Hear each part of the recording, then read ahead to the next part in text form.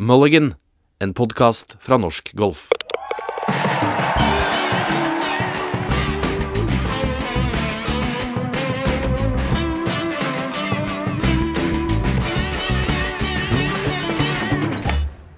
Hjertelig velkommen til en ny episode av Mulligan. Vi fant ut sent I går kveld at nå var det bare å tromme sammen troppene og gjøre klart til innspilling av en koronavennlig innspilling, må vi si, av Mulligan. For Viktor Hovland, han har gjort det igjen. Så jeg og Christian Døvle, som lenge siden har vært med her med oss nå, vi tilbake. Hei, Christian! Hei, hyggelig å være tilbake. Ja. Det en hyggelig måte å være tilbake på også. Ja, det var, hva skal man si? Vi satt jo og meldte litt med hverandre I går, og ja, hva var det du sendte meg en melding sånn helt I starten av runden, hvor du skrev, hvordan tror du det går? Ja, hvordan tror du det går? Og du skrev vel bare vinner, punktum, og jeg svarte enig, punktum. Jeg bare begynte å tenke på kontrasten til hvordan det var da Victor kom ut på turen, da. Hvor vi liksom var alltid litt sånn nervøse og tenkte litt sånn, ja, jeg håper I hvert fall, selv hvis han lå helt I toppen, da, så tenkte jeg håper han I hvert fall klarer til seg en topp 10, da. Og nå det liksom seier som gjelder. Det sier litt om hvor store steg han har tatt. Ja, det jo helt sykt. Og så må jeg jo kunne si da, selv om han har tatt en seier før, så var den I Puerto Rico, den jo ikke I nærheten av så stor som den han tok nå. Nei, det kan ikke sammenlignes. Det var jo egentlig det preget felt, for den uken var det vel en sånn VGC-turnering samtidig, så alle de store stjernene konkurrerte et annet sted, så det var jo jeg vil ikke si at det var en slags sånn stjerne I margen ved siden av den seieren. Det var jo en fullverdig PGA-turseier, men det her jo noe helt annet nå når han har slått mange av verdensstjernene, og du ser det også på antallet verdensrankingpoeng han får, og ja, nå det I hvert fall ikke noen tvil om at han hører hjemme I den aller ypperste verdenseliten. Men hva tenker du, for du har jo av alle jeg kjenner Jensen kanskje har fulgt han og kjent han lengst, liksom. Hvor gammel du Victor, da du begynte å skrive om han og snakke med han første gangen?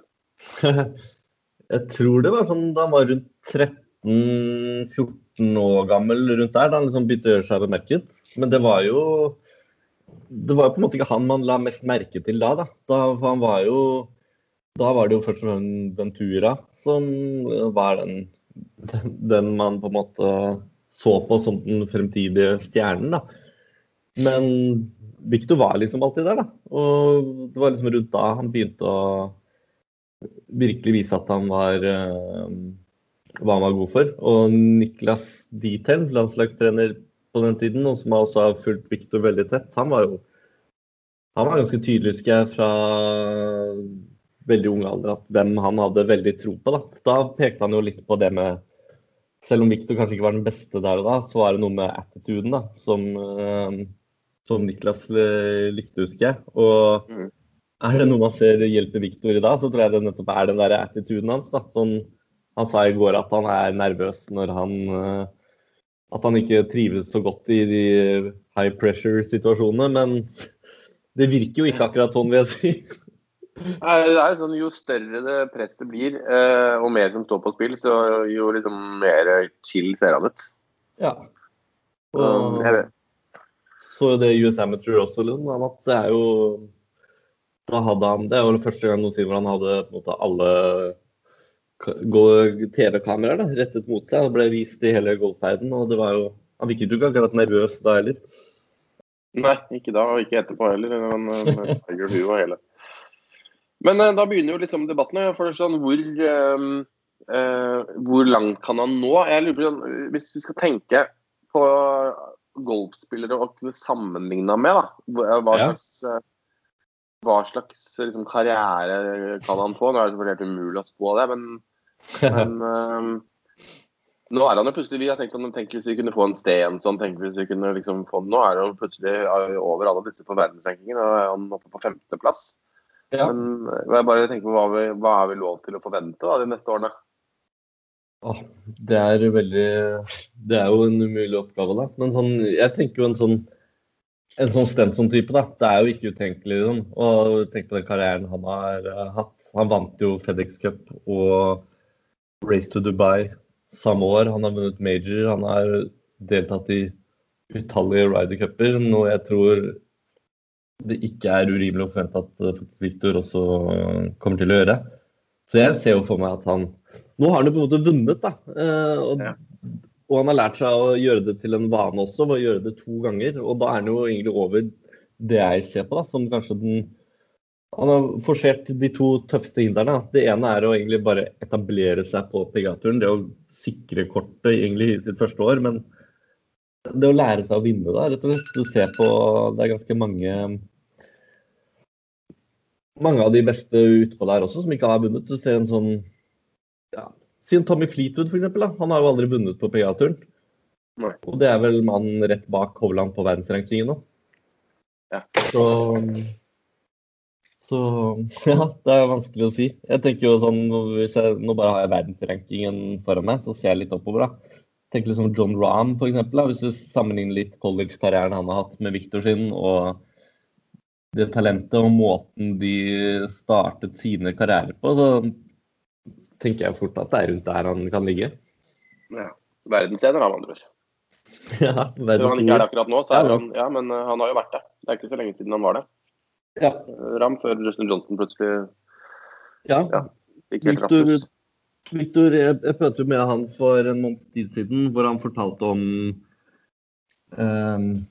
litt av grunnen til at han har begynt å trene på med å få mer lengde på utslagene blant annet. Da. Var jo rett og slett fordi han prøver å liksom hente de forslagene han kan hente der han har mulighet. Så da er jo lengde et av de stedene han har sett, og han har jo selv registrert det med at han ofte han har veldig mange topp 20-plasseringer, men ikke så mange topp 10, så han vet at han ligger sånn rundt 11., 12., 13. rundt der. Har han gjort veldig mange ganger. Og han har jo selv sagt at hvis han bare løfter et par slag mer, så er han oppe i topp 10 hele tiden. Og er du oppe i topp 10 hele tiden, så kjemper du egentlig om seier hele tiden. Og det er jo der du må være for å være verdens ener, da. Men hvordan er det han jobber nå, da? Når du snakket med han sist, du har skrevet en artikkel om det, men sånn, var det noen ting han kunne liksom fortelle som var nytt? Tidligere i år, helt på starten av året, så byttet jo han vekk sin mangeårige trener som han begynte med på Oklahoma State, han engelskmann Danny Lucas. Og byttet en amerikaner som heter Dana Dahlquist, og så jobbet han med noen måneder, men nå har han jo begynt å jobbe med en som heter Jeff Smith, som er kjent som Radar Golf Pro på Instagram. Han har fått en litt sånn cult following da, på sosiale medier. Har litt sånn vitenskapelig approach til golfen, god på å få spillerne sine til å slå lenger, for øvrig samme trener som Aaron Wise, som Victor slo med et slag i går. Og de har jo gjort noen ganske viktige endringer sammen. Da. Det ene er jo rett og slett jobbe systematisk med hvordan Victor kan få mer lengde på utslagene. Han har gjort som DeChambeau, fått et litt lengre skaft i driveren. Rett og slett bare begynt å svinge hardere. Og Victor sier også at det går ikke sånn veldig på bekostning av lengden hans. Men så er det jo Og så har han jo også fått Victor til å bruke den aimpoint-sikteteknikken. Victor har jo selv sagt også at det å lese griner er det han sliter mest med. Men det har jeg jo, der hvor aimpoint skal være veldig god hjelp, da. Og det har jo du mer erfaring med enn meg. Ja, jeg begynte jo med vi hadde jo, det er noen år siden nå, men jeg husker vi var ute på Losby, Mark Davis vel, som hadde dette kurset ute på Losby, hvor han skulle vise oss aimpoint, og da fikk vi vi hadde jo bare sett disse med spillerne som tar opp 2 fingre, eller 3 fingre, eller hva de gjør, og sikter, og så lærte han oss dette, og det er jo rett og slett bare at du måler hellingen, prøver så godt du kan å måle hellingen på griden med føttene, at du klarer. Da må du selvfølgelig lære deg hvor mye som er 1 grad, men Jeg husker han det der lille digitale vateret sitt, så han kunne liksom sjekke når Ja. dobbeltsjekke, det var veldig kult. Men Den er ikke Men- innafor å ta med Ted på grin. Nei. Men det er sånn som for meg, da, som kan feillese griner helt grassat, liksom. Ja. Så var jo det aimpoint-greiene veldig, veldig bra. For at du tar i hvert fall vekk. Det blir ikke helt gærent. Og så er det selvfølgelig noe man må trene mye på. Jeg snakket med Tutta om det her i forbindelse med Masters. Og hun hadde også vurdert aimpoint, fordi hun hadde jo også en del problemer med puttingen opp gjennom årene. Men hun sa at for at du skulle, i hvert fall synes hun det da, at for at hun skulle mestre det bra nok, så var hun nødt til å bruke så utrolig mye tid på å trene på å lese gridene likevel, sånn at spinninga gikk litt opp i spinninga for henne, og hun ville heller bruke tiden på å svinge og på den andre delen, for at hun følte liksom at det tok for mye tid, men det er jo liksom, det virker jo som om Victor har til tider brukt veldig mye tid på grinene. Det virker som om han bruker mindre tid nå når han bruker aimpoint-greiene. Og sånn er det, tror jeg, for mange amatører og vanlige spillere der ute. At de burde sjekke det ut, se om du kan finne en pro eller et eller annet, og så få det til å vise deg det. Fordi kanskje enda bedre for sånne spillere som meg, da. Og kanskje enda høyere handicap på, at du kan både spare litt tid på grinene, og så kan du også rett og slett gjøre det litt lettere for deg selv. Rett og slett bare å kjenne med føttene av hvilken vei det heller. Så det er litt kult å se at Victor har tatt det. Det er ganske mange andre som bruker det også. Ja, definitivt. Og det virker nesten som om du har fått en liten sånn der boom i nå i det siste. Før så var det Adam Scott og et par andre som man sto sånn, og nå er det veldig mange som bruker det. Ja. Det skal også bli spennende å se om det fortsetter å fungere bra, for vi vet også selv hvordan det er når man egentlig har gjort en endring, da, så er jo det ofte noe som fører til selvtillit, bare fordi man merker en endring. Det er jo samme som hvis man har en ny køller, så føler man kanskje at de funker veldig bra i starten, og så begynner man å merke frustrasjonen komme. Men jeg synes jo de første tegnene vi har fått på Victors putting etter at han begynte med det, virker veldig lovende. Og det er jo ikke sånn at han trenger jo ikke å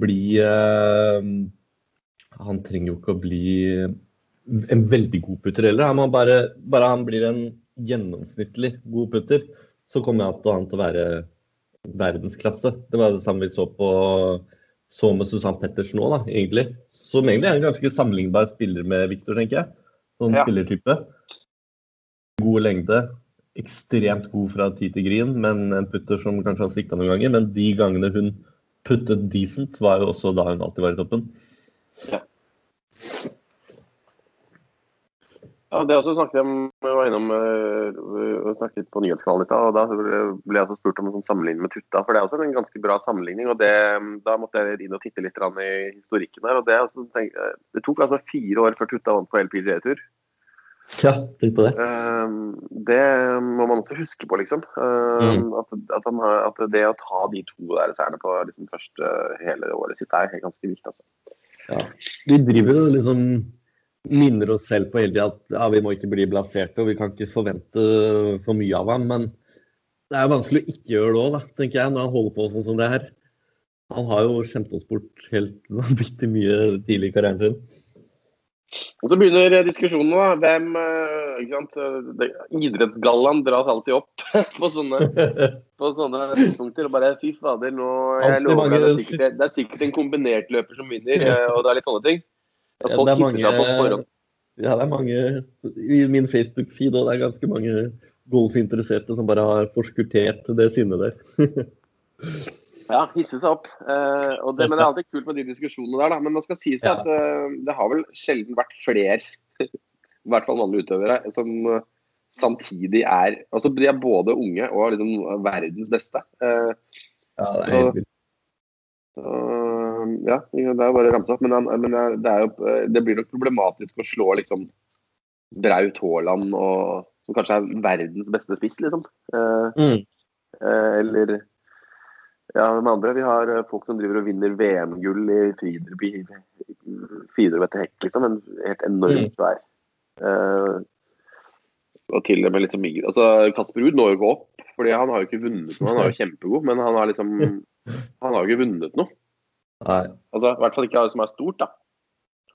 Så, nei, Nei, det er ikke bare... Det skal bli Jeg tror ikke det er en enkel jobb å sitte i den komiteen i år. Jeg synes det har vært helt umulig å velge. Det må jeg ærlig si, selv om jeg har på meg Victor Hovland-brillene mine.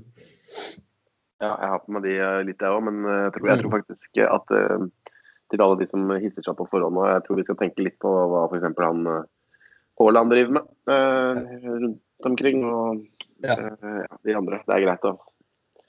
Han kommer til å... Si seg uenig i det. Nei, vi får se, selv om vi er glad i golf. Så si det litt sånn. Men en ting som jeg har tenkt også, da, for nå er det jo med denne seieren her nå, så er det i hvert fall ingen tvil, spør meg, og det er at det blir Ryder Cup. Ja, det tenker jeg også. Det er jo... Victor er vel nå, jeg tror det er den 4. høyeste europeeren på rankingen, så da er han vel inne på liksom, verdensrankingpoeng-delen av kvalifikasjonskriteriene, men selv hvis han skulle falle ned derfra, så tenker jeg det vil være umulig for Patrick Harrington å overse Victor når han skal uansett velge captain's pick. Og det er jo... Hvis du tenker på hvordan Victor har prestert i match tidligere også, da. Det er jo... Jeg tror han gikk ubeseiret gjennom matchspill-sammenheng det var det siste NCAA-mesterskapet han spilte, og USAM. Og så var det NCAA året før der, tappte ikke en eneste match. Jeg tror han tappte kun en match da, i løpet av hele college-tilværelsen hans. Og han har ikke blitt noe dårligere siden den gang heller akkurat. Det der blir kult, ass. Det er det kuleste. Jeg håper det bare er fans tilbake. Når det skal være Ryder Cup uten tilskuere, det hadde vært litt trist. Ja. Vi ble begge litt lettet over at det ble utsatt i år, nettopp av den grunnen der. Ja. Så, men ja, da får vi det også da. Da er det bare å ja, nå er det jo forskjøvet litt grann da. Så, men det betyr jo også at når han er innenfor altså hvis han kommer seg innenfor topp 10 på verdensrankingen, så vil det plutselig åpne seg en mulighet for å få inn en til i OL også. Ja, stemmer. For du må være innen topp 300 i verden, er det ikke sånn? Det er innen topp 300 sånn cirka. Liksom, man vet aldri eksakt, men det er rundt det, ja.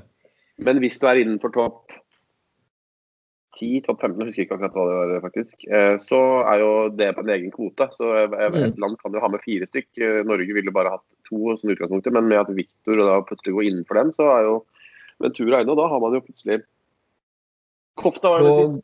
Krog er jo rundt 400 et eller annet sted på verdensrankingen nå, så kan jo han begynne å bli aktuell. Og med tanke på hvordan han spilte på slutten av Challenge Tour-sesongen, så er det mye som tyder på at han også kan fyke opp over listene. Reitan ser ut til å ha endelig kommet seg igjen etter en tøff periode. Hadde en 5. plass på Europaturen nå i høst, så ja, det er lov å håpe. Ja, faktisk. OL kanskje er det største som golfmessig har vært, jeg tror hvis det blir OL da, det vet vi jo ikke helt, regner med at IOC ikke har råd til å avlyse det der, men ja, det hadde vært noe faktisk mulig med 3 stykk inn. Det er sjukt, altså. Litt kontrast til de samtalene vi hadde da du startet i Norsk Golf i 2015. Da så det litt mer mørkere ut. Ja, det var... Jeg måtte sette meg inn i masse turneringer litt lenger ned, som jeg aldri egentlig hadde fulgt noe særlig med på, for å finne ut hvor det var nordmenn, og som kjempet hardt der nede. Så nei, men vi må ikke glemme de heller, for vi har ofte snakket om det, at for å liksom skjønne golfen hvor stort det er, så må du... Altså, de er ikke de som spiller på Challenge-tur, altså, de er jo ikke like gode, men de er ikke så mye dårligere, på en måte.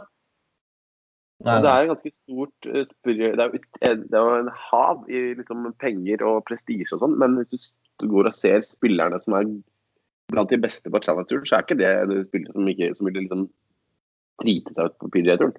Nei, og hvis du hadde satt en Challenger-spiller på en range på PGA-turen, og du hadde gått forbi der og skulle prøvd å plukke ut hvem den personen var, så tror jeg det er ikke åpenbart at du hadde klart det. Nei. Så de er en del av samme systemet, og det er bare at det er litt færre, mindre oppmerksomhet og litt mindre penger, og selvfølgelig et litt lavere nivå er det jo der, men alle har et nivå inne der da, som er liksom helt opp, og derfor så er det liksom mulig å håpe. Vi må ikke glemme for eksempel Krog, da, som har vært kjempegod nå i et par sesonger igjen, og kanskje er først og fremst det nå vi kan vente, som kan liksom byttes opp. Han må på Europaturen først, da, men han også er jo god kompis av Victor, og de har trent mye sammen, og da vet jo han hva som skal til. Så det er fort å glemme at han bare er 25 år gammel også. Ja. Så har jo definitivt tiden på sin side. Nei, det var moro. Vi har planlagt en liten podcast til før jul, vi. Som vi har snakket litt om.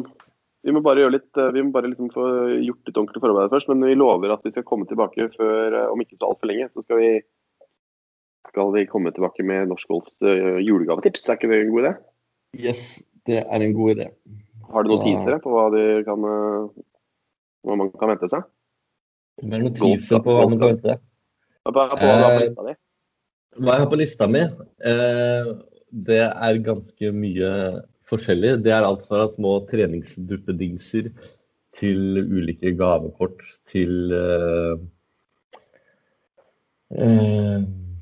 ja, hva skal jeg si?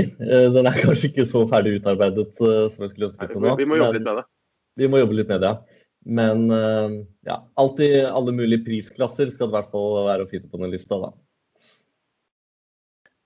Det høres bra ut. Ja, min personlige favoritt er kanskje, når jeg nevner det, det er siktepinnefutural. Det synes jeg er veldig, veldig fin greie. For det er liksom ikke nok med siktepinner. Du må også ha liksom det skinnetuiet som er over dem, som dekker dem, sånn at du ikke får den irriterende plastikklyden når du går i bagen. Vi har jo også den gode gamle som vi så på PGA-show for noen år siden. Favorittmaskinen over alle, eller de gjerne av alle. Husker du den? Røykmaskinen. Røykmaskinen. Det er en liten anretning som du fester på beltet, trykker på en knapp, og så kommer det røyk opp, og da kan du se hvilken vei det blåser. Altså, det er helt nydelig. Og argumentet var, da slipper du...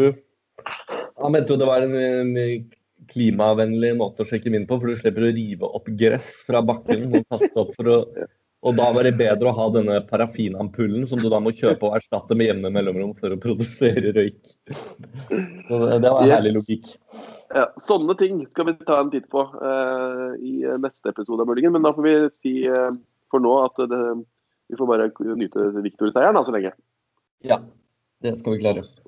Takker Christian og Magnus for følge, og så er vi tilbake med julegavetips om ikke så alt for lenge forhåpentligvis.